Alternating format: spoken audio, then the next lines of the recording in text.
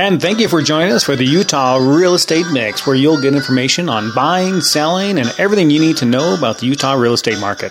I'll be your host today. My name is Jerome Bennett with Realty Experts. Sit back and enjoy. We'll give you some good information and good talk. Thanks for tuning in. Utah Rural Housing and USDA loans available in Utah County again. Utah Rural Housing, USDA Loans, has announced that they have extended funding for Eagle Mountain, Saratoga Springs, Payson, and other areas until October 31st, 2014.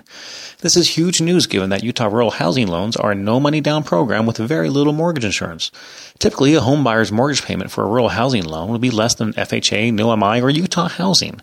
Selected areas have been discussed to be removed from the Utah rural housing maps, making USDA loans ineligible in these areas.